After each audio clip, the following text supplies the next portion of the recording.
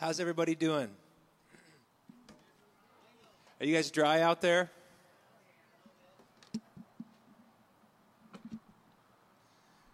Turn to your neighbor and tell him how you're doing. Come on. Let's encourage each other this morning. To all of you in the cars, can you just sound your horn for us and say hello? Come on. Come on. Praise the Lord.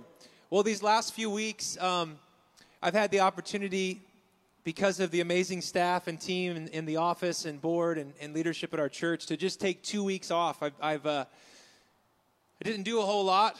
I spent a lot of time with my kids and my beautiful wife and family, and I'm ready to get back to work. Not because I don't love my wife and kids, but I'm ready.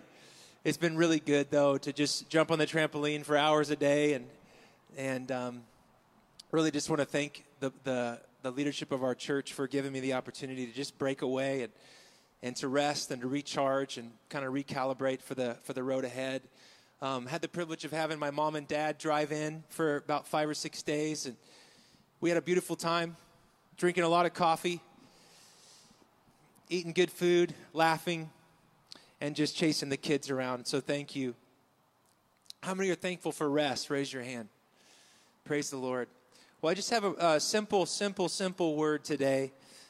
If you have your Bibles, get your smartphones or your Bibles and turn to 2 Kings chapter 5. 2 Kings chapter 5. I was reading this over the last week or so, and I just think there's some real nuggets for us to take away and to be encouraged in and to be challenged, to be inspired. How many know that it's a good thing to be inspired and to find hope and courage when you come to church?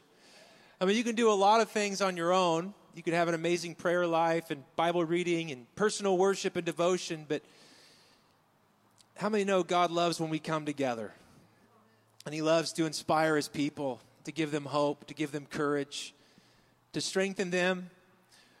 How many know we have a task ahead, that there's a hill to climb, there's a mountain to scale? Come on, there's a valley to cross, there's a river to cross over. How many believe that? That the Lord has something for us in our time as a church, as the people of God in America, as the people of God in this time. He's got something for us. If you agree, say amen. Well, I want to draw your attention to this story.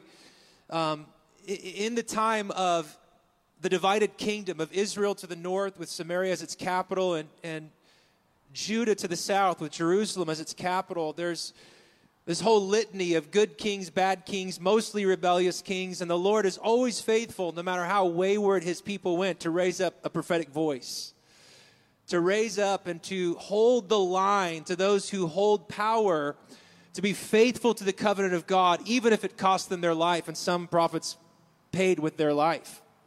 And during this time in 2 Kings chapter 5, Elisha, who is Elijah's predecessor, before Elijah was taken from him with the chariots of fire into heaven, he asked for a double portion anointing to rest upon him. And Elijah looks at him and he's like, "You're asking a difficult thing, but if you can see me when I'm taken in glory, the double portion is yours." And so Elisha, if you do the math, he does have about twice as much real estate and miracles and power in his ministry. And so this is Elisha, the prophet of God to Israel. During this time, there is great compromise in the land. There is great and rampant complacency and idolatry. The days are pretty stinking dark. Does that sound a little bit like the days we live in? And the prophet, like so many prophets, they're not received by their own people because their own people are annoyed with them because they continue to confront them with the things they know to be wrong, but yet they continue on in their rebellion. So prophets have a pretty bad reputation. Can I get an amen? They just have a way to get under your skin if you're in rebellion because they keep calling you back to repentance. They keep calling you back to the covenant of God. And how many know that the Lord really does want to raise up prophetic voices in our land and in our time that continue to call us to the gospel, continue to call us to be obedient to God? How many want to be a prophetic people that just stay on the line, that we don't move, we don't budge, we don't blur, but we stay right there in the center, proclaiming the lordship and reality of King Jesus. So this is the context. Now the northern kingdom, Israel, in this story, they haven't quite yet been exiled by the Assyrians. That'll happen in 722-ish BC. But there's been some raiding parties from surrounding nations who've come to take some Israelites to the north in exile. It's kind of like a pre-curse to the ultimate curse of their sin and rebellion. How many thankful that we get to experience pre-curses to the ultimate curse? God is so good. Okay. And so in this story, some Israelites have already been carried away by the Syrians or the Arameans. And so that's the context of the story. Give me a thumbs up if you got enough context to read this stinking story. It's breathtaking, this story. I think it's for today. All right, here we go. Get your Bibles out. Or your swords, as Brother Robert likes to call it. Now Naaman was a commander of the army of the king of Aram. He was a great man, say great man, in the sight of his master. And he was highly regarded because through him the Lord had given victory to Aram. And let me just stop right there. The Lord gave victory to a foreign power because of the lack of faithfulness of God's people. Where's that in our theology? Anyway, that's crazy. The Lord gave a foreign king and his commander who was valiant victory over God's people. How many know God is not to be messed with or trifled with? Could you say amen? Okay. He was a valiant soldier, but he had leprosy. Say that with me, but he had leprosy. He is mighty. He has power. He has a position of prominence, but he has leprosy. How many know that even in the greatness of the human intellect and the technological advancements and the scientific breakthroughs and the putting a man on the moon, for goodness sake. I've been watching a documentary about the great breakthroughs in civilization, that as great as things we can do, we have leprosy. There are things that we cannot solve, fix, or find a solution to in and of ourselves. If you agree, say amen. Here's this great man, great victory, but he's got leprosy. Now, bands of raiders from Aram had gone out and taken captive a young girl from Israel. And she served Naaman's wife. She said to her mistress, "If only my master would see the prophet who is in Samaria, he would cure him of his leprosy." Naaman went to his master and told him what the girl from Israel had said. "By all means, go," the king of Aram replied. "I will send a letter to the king of Israel." So Naaman left, taking with him 10 talents of silver, 6,000 shekels of gold, and 10 sets of clothing. A wardrobe makeover, everyone's favorite. You can pay me in clothing. Anyway, the letter that he took to the king of Israel read, "With this letter I am sending my servant Naaman to you so that you may cure him of his leprosy." Before we go any further, I want to draw your attention to something very significant. The hero of the story, in my opinion, is not Naaman, this great ruler. It's not the king of Aram. I don't even think it's necessarily Elisha, the great prophet. Here is a young girl who is in exile. She's away from her home. All of the things that she knew as cultural norms, the comfort of home, the law, the Torah, the sacrificial system, all of those things that you would think inspire and provoke someone to have great faith and courage. She has none of it. Come on, somebody. She's in a foreign land under a foreign power, but she remembers that back home, before she was stolen and taken, that there was a prophet, and at the prophet's word, there is power for healing that is released. I want you to see the glory of the gospel in the Old Testament right here. That the Lord takes weak vessels who know where the power flows to do great and mighty things. It's the word of a tiny little servant girl who is in exile. You could not see a more relevant picture today for us in America, the church. She's by the secular cultures, pushed into the margins and the sides, and instead of complaining and griping and we lost our place at the center, what if we rediscovered that the power was never about where we were placed in culture, it's who we're connected to in the culture. And here's, my ribs are hurting. I haven't preached in a few weeks. Sorry. I'm not kidding. And the servant girl remembers, I remember a prophet back home. And instead of being bitter and grumpy and sad and angry, she lets this pagan commander ruler in on the secret that there is a solution to the problem that you can't fix. Come on, somebody say amen. There's breakthrough for the thing that you cannot heal. And it's at the word of the prophet back home.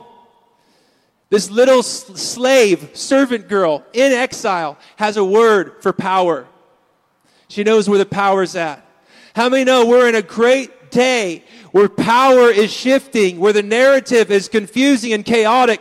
The church needs to discover again the privilege of what this servant girl provokes us to believe for, which is to say this: we may not have all of the grand answers to all that ails our culture, but we know where the power is. It's at the word of the Lord. We know who holds ultimate power. So as soon as the king, verse 7 of Israel, read the letter, he tore his robes and said, am I God? Can I kill and bring back to life? Why does this fellow king send someone to me to be cured of his leprosy? See how he's trying to pick a quarrel with me?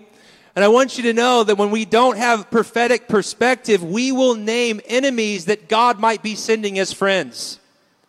I want you to see that if we're not walking in the spirit of wisdom and revelation, we will misdiagnose those messengers that God may be raising up to provoke us to come back to fidelity to his covenant. The king of Israel, who's walking in compromise, does not see this letter as it really was, which was, hey, I'm sending one of my main dudes to Israel. I've heard you got a prophet. He wants to be healed. But the king of Israel, because he's not walking in obedience to God, he's not able to receive or to perceive what God is up to right under his nose. Come on, has anyone ever been there where you've misdiagnosed the problem? You didn't see what God was up to because of the compromise in your heart or life or my heart. And so he kind of gets offended. Look at the king of Aram. It's not enough that he came and took some of our people and he sends raiders to our lands and steals our crops and our people. Now he's provoking me to heal and to do something that I can't do. And I want you to know that right now the world is looking to that which the church has to offer. I got one clap. That's fine. I got a horn. That's worth 10 claps. This is passages for today. It's commentary for today. The king does not understand what he possesses in the prophetic voice in his land. The king does not understand what is under his very nose. The one who has the solution, the people of God who are meant to have the blessing that Genesis 12, all nations are blessed through your obedience and fidelity to my covenant. Friends, I want you to know that God does not have a plan B to usher his glorious purposes for the end of the age, but through his people.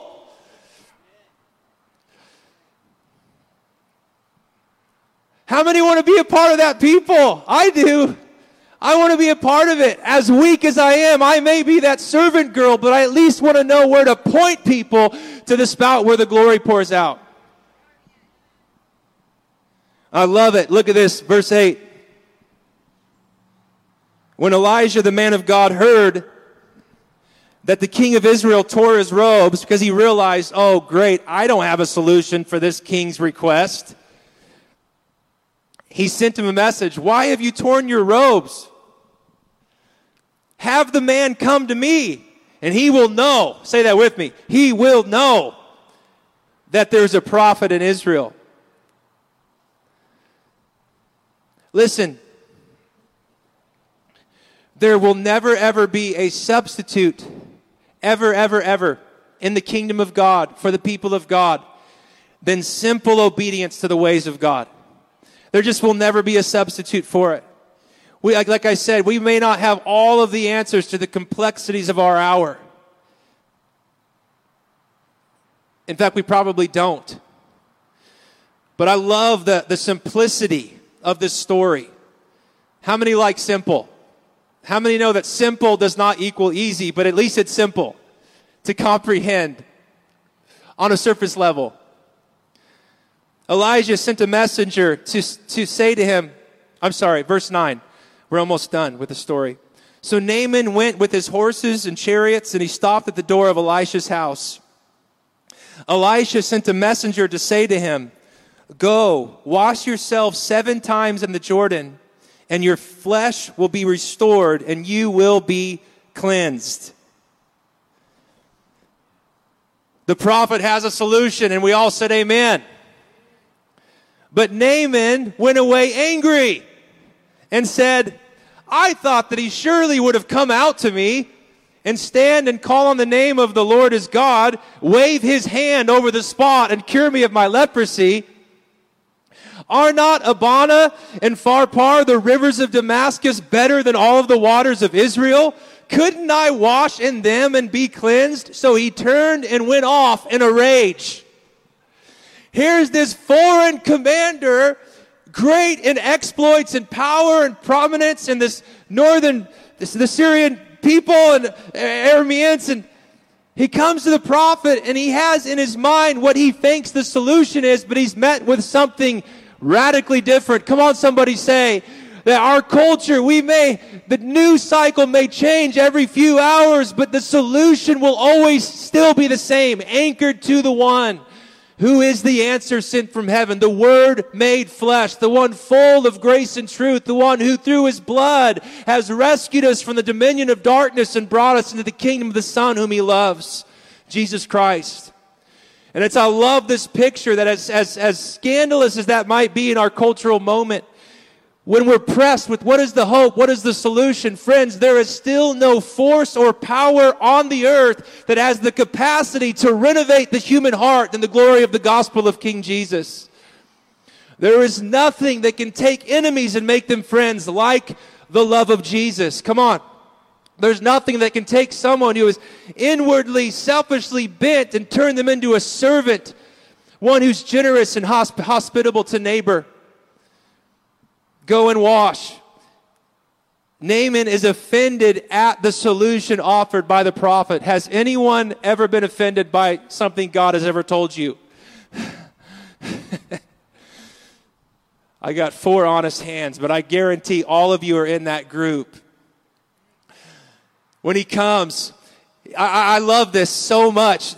We're obviously in a YouTube, Instagram, everything glitz and glam culture, and we're all hoping for some big, I love it. He had in his mind this huge, extravagant thing, but he's offended at the simplicity of the solution offered. And I've been to the Jordan River, and it is dirty.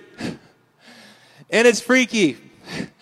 There's all these tiny foot sucker fish. It was freaky. Ask Pastor Andrew later. It was murky, gross, and there were sucker fish. I don't know what they're even called, but it was the weirdest experience ever. So I understand Naaman's complaint.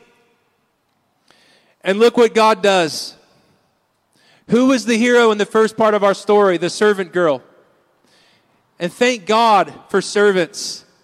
What does it say next? Naaman's servant went to him and said, "My father, if the prophet had told you to do some great thing, would you not have done it? How much more then when he tells you, wash and be cleansed?" I mean, imagine if the prophet Elijah was like, "I want you to one hop around for 4 kilometers. Then I want you to scale Mount Gerizim." Come on, how many know we all do this with God? We think that he's more impressed by the big, flashy, fancy than the small, humble yes. We are just like Naaman. Oh, I want to give God the huge sacrifice. I want to do great things, that the great changes that our culture needs, and my life is if I do this, this, this, and this. And the Lord's like, nothing moves me more than your wholeheartedness, period. Than you just saying yes to me. On my terms, on my conditions. Nothing moves me more. And how many are thankful for Naaman's servant? What I'm trying to provoke us to do, we're in this kind of moment where there are problems surrounding us that no man or woman has a solution to, but the church knows the answer. And I want to highlight the heroes of the story is not, in my opinion, Elisha. It's the servant girl and now Naaman's servant.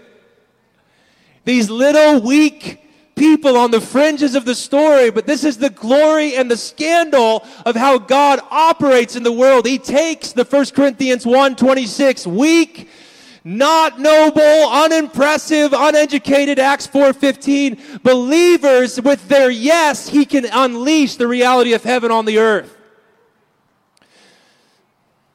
This is what God does. This is what he always has done. He didn't choose Israel because they were numerous. Just read Deuteronomy 7. They were few in number. God chooses that which is weak, overlooked, ostracized, and on the margin. He says, perfect candidates to unleash my purposes on the earth. How much more then when he tells you, wash and be cleaned? So he went down and dipped himself in the Jordan 7 times. And as the man of God had told him, and his flesh was restored, and he became like that of a young, clean, like that of a young boy. Who's ever seen a baby run out of the bath? I've never seen it. So if you've seen it, tell me what it's like. I love this story. How many know we need to be washed? Come on, raise your hand if you say we need to be washed. Listen, I quoted James 2 earlier this week on one of my prayer runs. We serve a God who forever will release mercy, mercy, mercy. Mercy triumphs over judgment. How many believe the Lord wants to wash our city? He wants to wash our nation with mercy if we'll just dip in the water. If we'll just do what he says. If we'll go where he says go. If we'll stay where he says stay. And we do not appeal to God based on anything we've accomplished. Remember, Naaman, this great, powerful man, but he has leprosy. America, this great, great nation, but we need the mercy and cleansing of God in our time. Do you agree? Say amen. A great cleansing, a great washing at the word of the prophet. Then Naaman, this is the best ending, and all of his attendants went back to the man of God, and he stood before him and said, now I know that there is no God in all the world except in Israel. So please accept a gift from your servant. The prophet answered, as surely as the Lord lives, whom I serve, I will not accept a thing. Even though Naaman urged him, he refused. If you will not, said Naaman, please let me, your servant, be given as much earth as a pair of mules can carry. For your servant will never again make burnt offerings and sacrifices to any other god but to the Lord Yahweh. But may the Lord forgive your servant for this one thing. When my master enters the temple of Rimmon or Baal to bow down, he is leaning on my arm. I have to bow there also. But when I bow down in the temple, know this. May the Lord forgive your servant for this. In other words, he's still in a cultural reality that he's the servant of the king. He's a good man.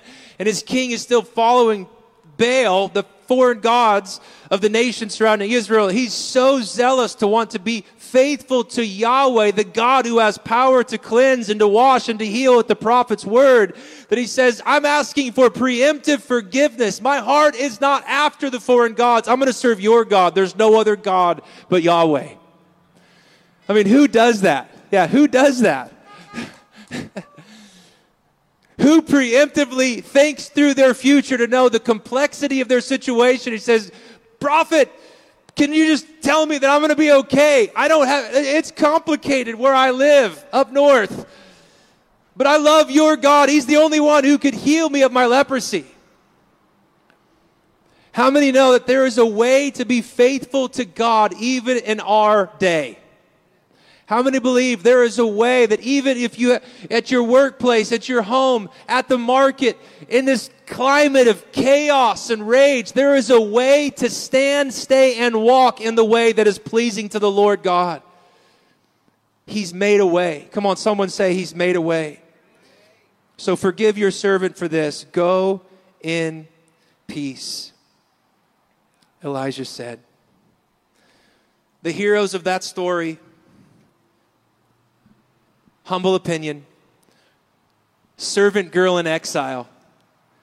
She didn't forget who she was even in exile. Come on, someone say, we cannot afford to forget who we are in Christ. No matter what's surrounding. Come on, someone say it. We cannot forget who we are in Christ, even in exile. Even when the fabric, like on a rug where it's frayed and it's beginning to splinter. And even when it feels like Psalm 11, the foundations are shaking, and they are shaking. Goodness. Even in light of all of those things, that we serve a God who has power to save, heal, wash, restore, and deliver. The hero is the servant girl. And then second hero is the little servant to Naaman. How many know we need in this hour God to raise up a voice that has the counsel of God for our time? Here's this little servant. We know nothing about his background, unlike Naaman, the great, powerful commander. But it's the servant who points him back to the solution that he was already seeking, but he thought was too simple.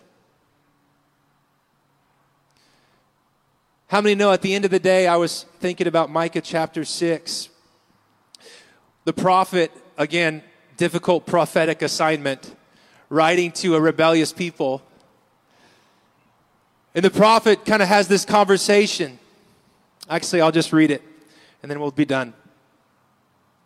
Micah chapter 6, if you have your Bible.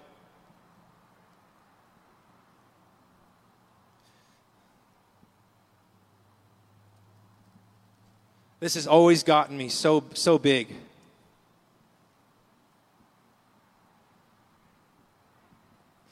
Starting with verse 6. With what shall I come before the Lord and bow down before the exalted God?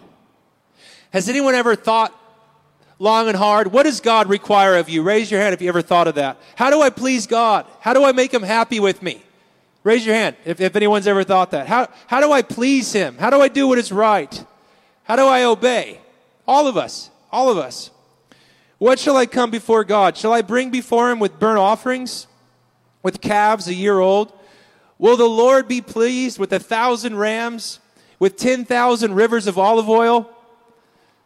Shall I offer my firstborn for my transgression, the fruit of my body for the sin of my soul? He has shown you, O mortal, what is good. What does the Lord require of you? Read it with me. To act justly, to love mercy, and to walk humbly with your God. How many know, as chaotic and confusing and complex, that there is a simple word that is anything but easy, but simple, that the Lord wants His people to adopt? Amen.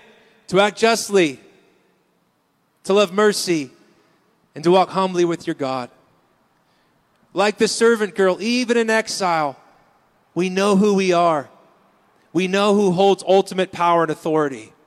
Like the servant, even when we see those around us not accepting the counsel of God, the wisdom of God, the solution that God has offered in His Son Jesus, we can continue to point people, dude, He is the one the nations will put their hope in. See, in our heart, we can forget who we are, even when the answer is right in front of us.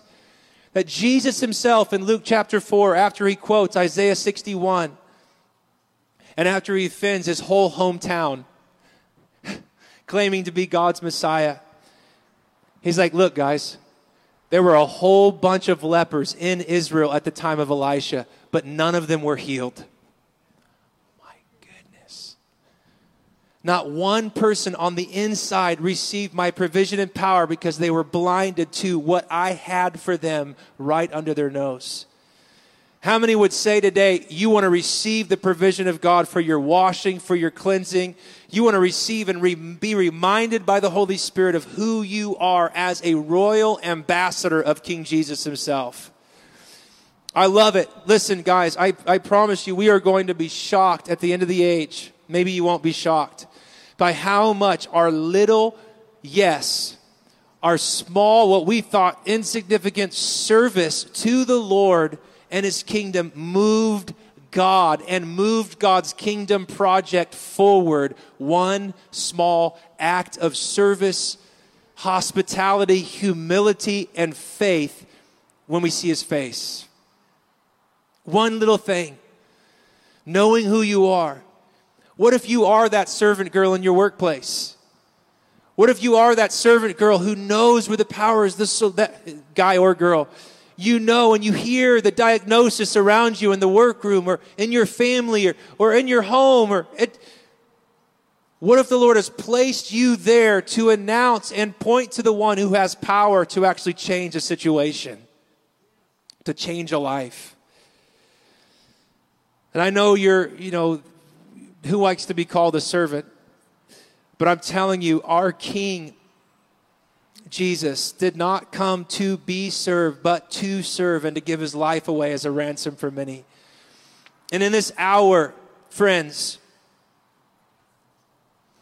in this great hour, yes, your sons, as Pastor Andrew talked about, we are royalty. We have a father. We have the robe. We have the ring. Amen.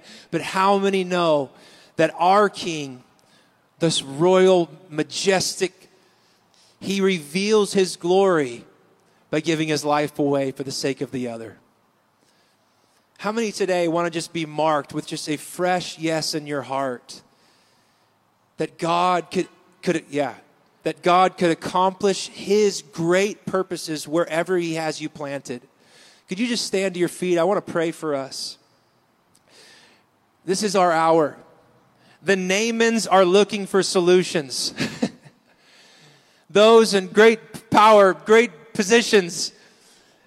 At the end of the day, we cannot ultimately usher in or materialize or actualize what is really needed in our moment. Only the Holy Spirit can do that. But how many know the Holy Spirit does his thing through vessels that are yielded over to the Lordship of Jesus? Just say amen if you agree. I love that picture of Ephesians chapter 1, that God raises up his Son with resurrection power, and then he sits him at his right hand in all power and authority and every name that can be given. And then it says that Christ in all of his glory fills all things through his people. Say that with me. Christ fills all things through his people. Ephesians 1:23. That's us. That no matter what happens and rages around us, you and I can stay in that posture of yes. So just put your hand on your heart.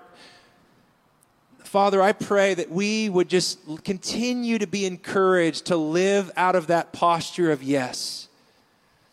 I thank you, Lord, for this story of 2 Kings 5. I thank you, Lord, that there is a God who has power, who holds authority in his hand. There is a God to whom the nations will bow and to whom the nations belong. There is a king on a throne who can never be voted out or voted off. And Father, I pray that we, your people, no matter what happens around us or what direction that the culture seems to be going and polling, that, Lord, you would remind us of who we are in Jesus. And I thank you right now that each person in this room is uniquely placed for your purposes in this hour. Whether it's in their workplace, their family, their job, their home, their neighborhood, their circle of influence or friends, Lord, you have sprinkled your people, not randomly, but very intentionally, so that we could serve as priests unto God right where we're planted. And so, Father, I pray just you would inspire, that you would provoke hope and courage and a tenacity that no matter how dark or heavy or difficult it may look or feel, we would never forget who we are in you. That we would never forget that we have access through Jesus Christ to the very source of all power and authority, washing, cleansing, healing love through Jesus Christ. God, I pray that you would just strengthen the yes in the hearts of our people today. Strengthen the yes in my heart. God, I pray that we would experience the glory of acting justly, loving mercy, and just walking humbly with our God. Father, I pray that you would look upon an entire church and you would see, like the widow, who all she had was a few pennies in Mark 12, but her all-out yes offering moved your heart more than the thousands that were cast into the offering plate. Father, would we become that church by your grace that just offers what we have and trusts you to do your part. So right now, Lord, I pray that you would remove any heavy yokes of those things like Naaman where we don't have a solution for. I pray that you would loose the solution in Jesus' name. I pray that you would loose wisdom and counsel and understanding over your people in this hour. Father, we pray that we would walk in that anointing of the Holy Spirit.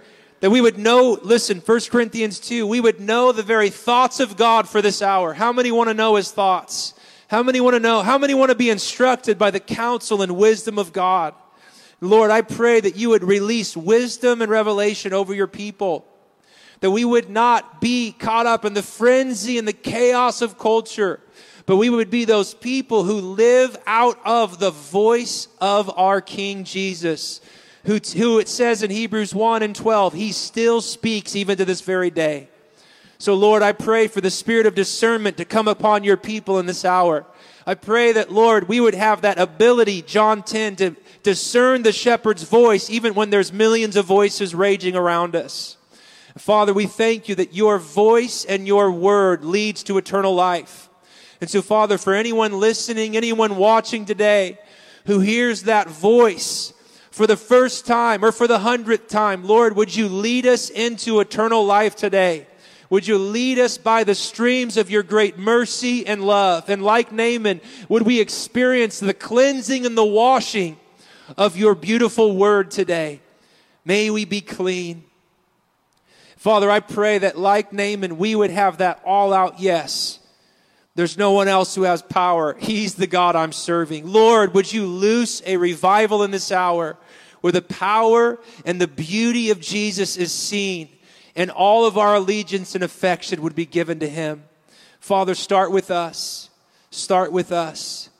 Start with us. In Jesus' name, we all said amen and amen. Praise God. Read the story. I love you guys. Have a wonderful week.